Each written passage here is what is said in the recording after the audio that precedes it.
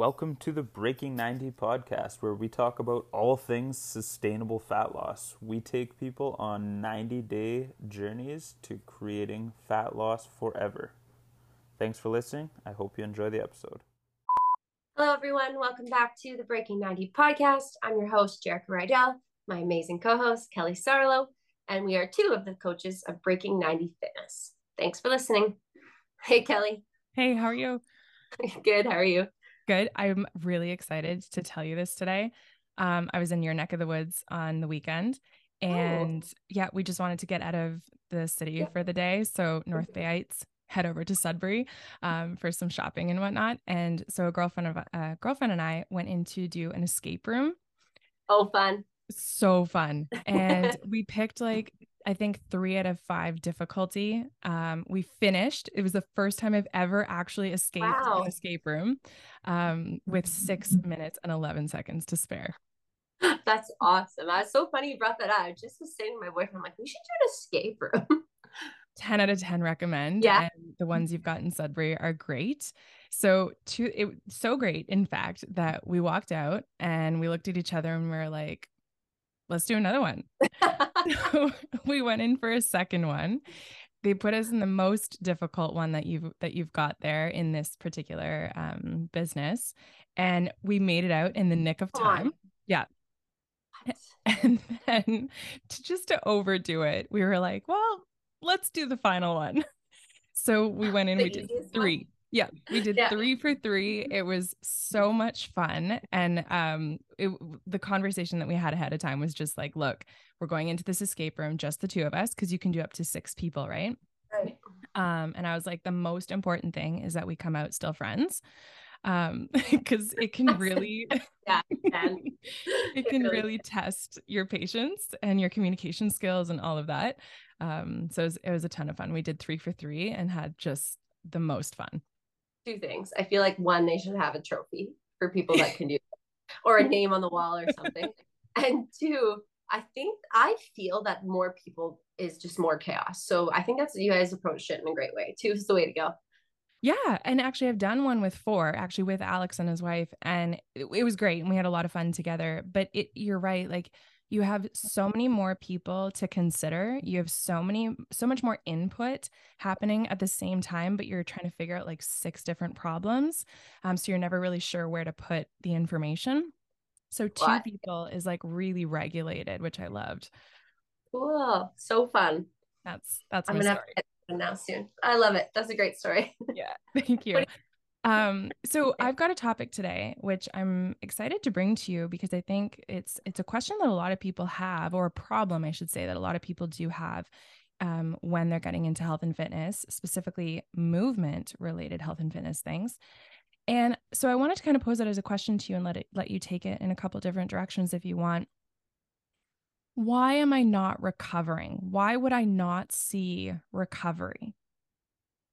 Interesting. I like this a lot. 1 second. I'm just writing a few things because I forget stuff quickly. Oh, I like that.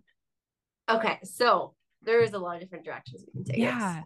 And I'm going to scenario it. So I'm going to ask you some questions back and just make up your own scenario. Sure.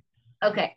So first question is, are you brand new to this routine? Sure. I like that. So as a brand new workout or someone brand new to fitness, even kind of exploring my body, why might I not be recovering from soreness from a workout? Awesome. So when you're new to movement, you're going to be, well, depending on the volume, which we'll talk about, you're going to get quite sore because moving your body in ways it never really has before, or activating muscles it never really has before, will in fact and obviously make you really sore. Now, when you're new, that soreness, you'll get used to these movements and that soreness will dissipate over time. So I don't like to scare people away too much when they're new to an exercise regimen, whether they're joining classes or starting a new program, because the program may not in fact be too much. It just may be that, well, it may be too much right now, but it may not be too much for you, in that your body's just got to get used to it. So I always say, give it a little bit of time, and soreness at the beginning is expected. Now, if you're new and you're 3 weeks into the same progressive overload program and you're on week 3 and you're still just as sore as day 1, then was something worth chatting about. And that would likely be either the volume, the types of movement, depending on who your coach is. There's exercises that are more difficult than others.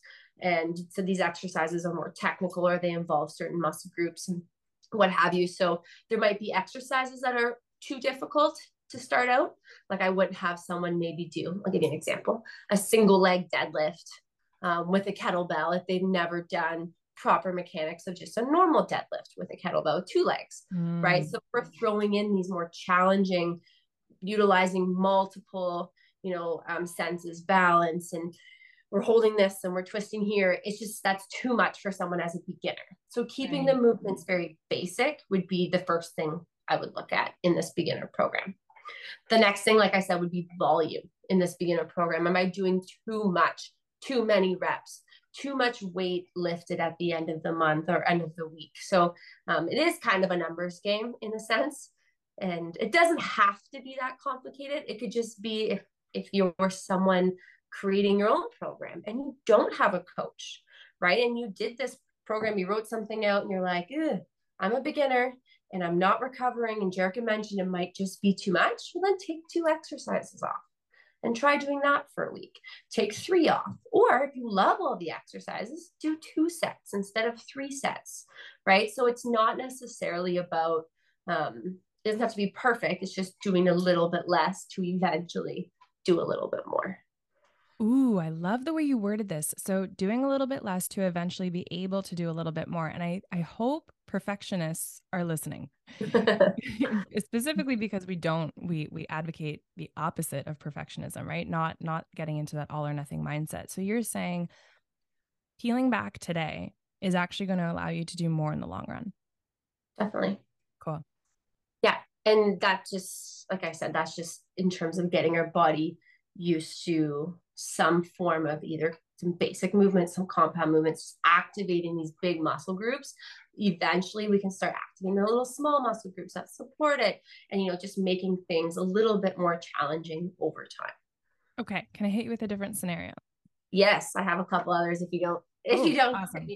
Okay, we'll get to all of them. So I'm not new to health and fitness. I'm an athlete. I've been running for 5 years. I do volleyball in, year round in different terrain. And I play softball as well. But you've put me on this new program and I just can't seem to shake the soreness and the fatigue. How come I'm not recovering? Okay, awesome. This is what I was thinking next. So the first thing I would say is similar to the beginner program, when even if you're a seasoned athlete and your program gets switched, new exercises come in, you'll get more sore.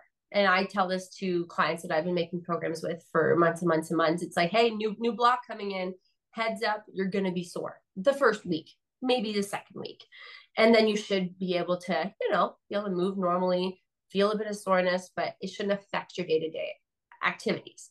Now, if this is not a new block and all of a sudden we're just this busy and nothing else has changed in our life other than obviously our soreness is the only thing that's changed, then that's when we can start thinking about, for athletes, is the word overtraining or too much is going on, right? We're not allowing our body to recover.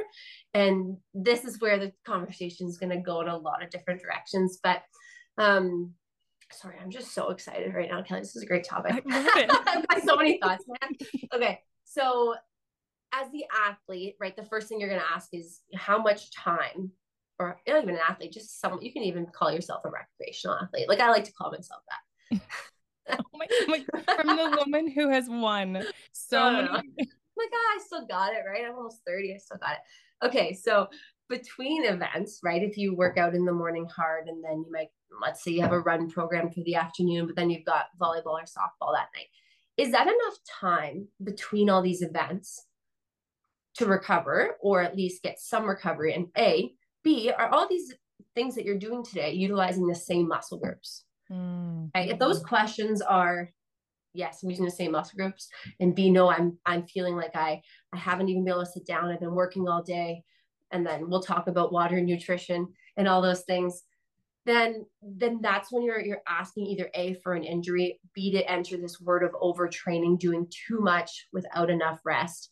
And that can get quite dangerous. Mm-hmm. Yeah. That's really cool, because I do hear some people say like, well, I've been doing this for 6 years. Like, it can't be too much. I do this all the time. Right. And they might think that they're recovering until they truly recover and be like, this is how I'm supposed to feel. Yeah. Which is so surprising to a lot of people. They're like, oh, I sleep, I drink my water, I love being busy, boom, boom, boom. And they're like, but there's this nagging actually shin thing that I've had for the last 6 months that I just can't heal. It's like your shin cannot heal because you're expending too much energy. And when we expend too much energy or too many calories and we're not taking in enough, or we're not recovering, we cannot put any focus. Our body cannot focus to heal that injury because it's just trying to keep ourselves going to the next event, to the next this, to the next that, right? So, and it's so common that you'll hear people who are in that overtraining bracket to say that there's something nagging and has been nagging for so long. That's because we cannot recover our bodies. That's a sign right there that we're not optimally recovered. And you can, I love to say, like, imagine, or let's try to get you there just so that you can compare, write everything down right now that you're eating, doing, feeling. And then when we get you to an actually recovered position, we're going to write everything down, and it's day and night. Like, they think that they're operating optimally until they're really operating optimally. It's pretty cool. Very cool. Okay, so can you go into some of those other things that you just mentioned?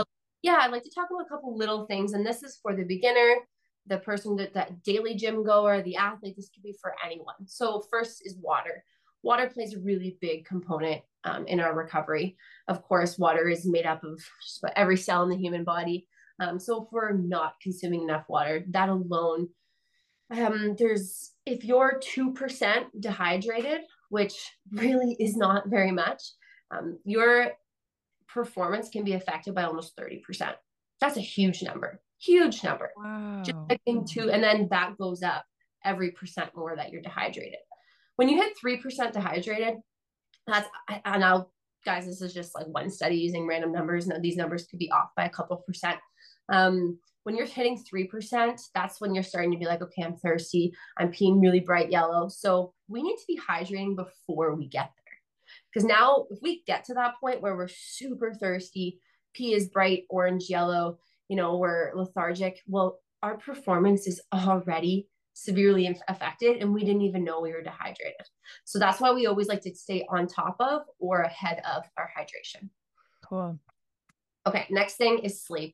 And this is something I feel like we've done a whole topic on, and I could talk forever on. But what's important here is, I would say, sleep is probably number one when it comes to our recovery, because that is when we actually repair the tissues and that whatever was damaged during the day.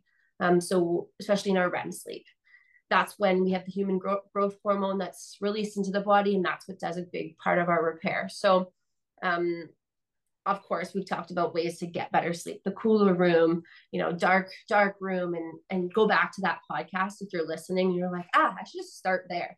Go to that podcast, because that would be a great place to start.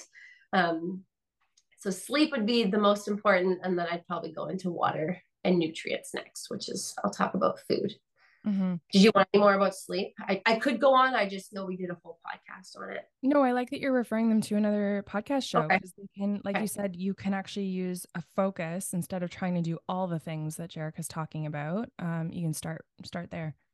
Awesome. Yeah, that is when we repair our body. And I'm not going to say, I would say start trying to work on your sleep before even changing your workout regimen, right? And if we can't maybe get to the sleep, okay, then let's change the workout regimen to meet our energy needs now.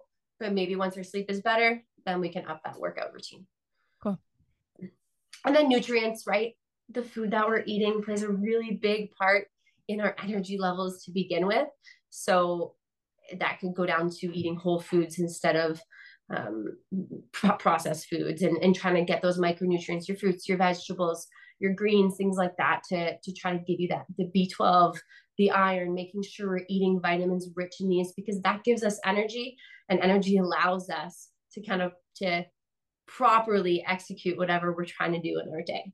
And then when we're lacking these nutrients and we go to tackle these workouts or what have you, sports, and then we get injured or we do too much or something, we pull a muscle, right? And things aren't working optimally. Yeah, I love that. Properly execute. I think sometimes people think of the body as like this whole unit.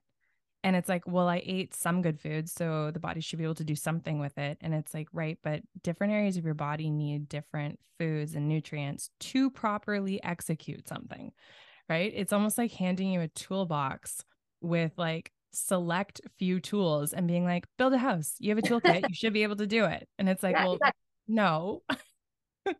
That's a good way to put it. I love it.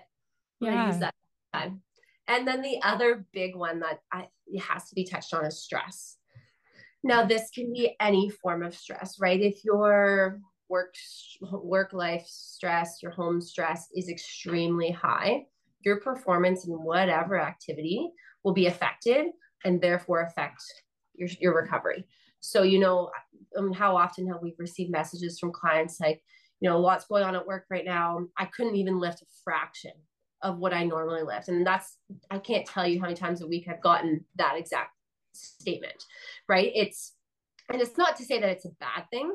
And it's not to say that, your performance over long term is going to be affected if it's one workout, 1 week, what have you. But it's to note that stress plays such a big factor on performance, which will then play a big factor on sleep, which will then play a big factor on recovery. Yeah, that's cool. I like to think of this one just in terms of analogy. Like if I have different bank accounts for different purposes. Okay. So if I have a dog emergency fund, I'm putting those two things together, dog emergency, and I'm upset that I can't seem to save any money, but my dog has needed a surgery every month, right? It's like, well, because your resources had to be allocated elsewhere. That's what stress does, right? So yes, money is still coming in, but it has to go to this other pot because it's taken more of a priority than savings, right? So if your health and fitness goal is your savings, but you're not prioritizing sleep, or you are staying in a stressful work environment or a stressful marriage, right? Then your resources are going to be allocated to your emergency funds to just get you through, which is survival mode, instead of banking all of this money in your savings, which is your actual health and fitness, or i.e. what we're talking about, recovery. Amazing. Your analogies are the best. Thank you. I love it. Is there any other direction you'd like me to take with this? No, I really love what you did. And I think it gives people like a lot to think about in terms of their own situations. Cause I'm sure some people will listen and say, yep, I'm the one that's stressed. And I am sleeping well, but the stress just can't subside until this period of my life. Right. Or some people might be sitting there going, I know my nutrition is lacking, but I'm sleeping well and I love my job. I think people are going to find themselves in different examples and know that they can just focus on one thing right now. And it's a good episode. I would encourage you to go back and listen to it when your circumstances change, to say, okay, now that this is under better control, what else can I give focus to now that my resources can go to different places? For sure. And I think something else that's worth noting is, oftentimes people will say, I'm so sore, I'm not recovering well, I should stretch more. I should go get a massage. Maybe I should go to use this type of resource or go to this practitioner. And it's not to say that those are wrong things to do, but in my eyes, they're almost like a Band-Aid in the short term, right? It's like, well, yes, you're sore now, so you'll go get a massage and feel great short term. It doesn't last, right? It's like, what's really causing this soreness? And it's differentiating and learning between, is this a good soreness or is this a debilitating soreness? If it's debilitating, you're not able to do activities with your family, you're not able to sit on the toilet properly. And I'm sure we've all been there. We can't live like that daily, right? So it's figuring out what type of soreness is a soreness that's good for you and how to live with it. And then determining, okay, what are the bigger factors here? The water, the nutrients, the stress, and the sleep. Or am I going to ignore those things and do the foam rolling, do the stretching, do the massage? And again, those are not bad things. We need them in our life for other, again, we've done a whole topic on mobility and the importance of using those. But I just want us to focus on what's important first, then do the short-term fixes on top of that. That's cool. And I like that you're bringing up, soreness as an idea for people to really think about too, right? And we can take the concept of soreness and divvy it up between pain and fatigue. So if you're checking in with your muscles, am I actually experiencing pain where it's like a sharpness or a shooting or stabbing or any of those like really those sensations that really grab your attention versus, okay, I have some soreness in my legs, let's say, or my biceps or my triceps, but it feels like fatigue soreness. It's more of that like kind of underlying, long lasting, tired, as opposed to sharp, where it feels like I need to actually adjust myself, right? Yeah, that's really good kind of differentiation. Awesome. Because the pain, like, no, we don't want to live with that. The fatigue soreness, for sure, that's a result of taxing yourself. That's not going to stay forever if you're recovering properly. Right. But knowing the difference is really important. Yeah, and I just like to note, like, soreness is not a bad thing. Like, I don't want people to feel like, some people will go and chase soreness or in their workouts, and I just want to note that you don't have to be sore to have had a good workout. And I think that's a really important reminder, right? And that could be because you're getting used to the movements, or you don't have to push to that far. Now, some soreness is, again, if muscles are breaking down, which is a good sign, they're going to repair, they're going to become stronger. But we don't need to feel soreness every day to say we had a good workout that day. Love that. Again, I hope the perfectionists are listening. Awesome. Okay, cool. Awesome. So the tip that I wanted to leave people with is actually to clarify your assumptions. So it's a communication tip, really, because we're constantly talking about health and fitness concepts, right? And figuring out how to apply them or how they apply to you in particular as a listener. So my tip is, anytime you have an assumption, clarify it. Right? Ask a question, and your assumptions might be bang on, in which case you're like, good, I'm absorbing the knowledge. It's hitting right or properly, versus assuming to do what you've always done, never having clarified if that's actually a healthy thing to do, right? So like you just mentioned in the podcast as an example, oh, I'm sore, so I must need to stretch more. Well, that's an assumption. And have we ever actually challenged that to educate what else might help, what other options we might have? So anytime you hear yourself assume something, formulate a great question, clarify with Google or an expert that you can talk to in person, and then go from there with actual good education. Awesome. Thanks, Kelly. I love it. Okay, we'll leave it there for today. Thanks everyone for listening, and don't forget to share on whatever platform, screenshot, and so your friends can see. Have a great day.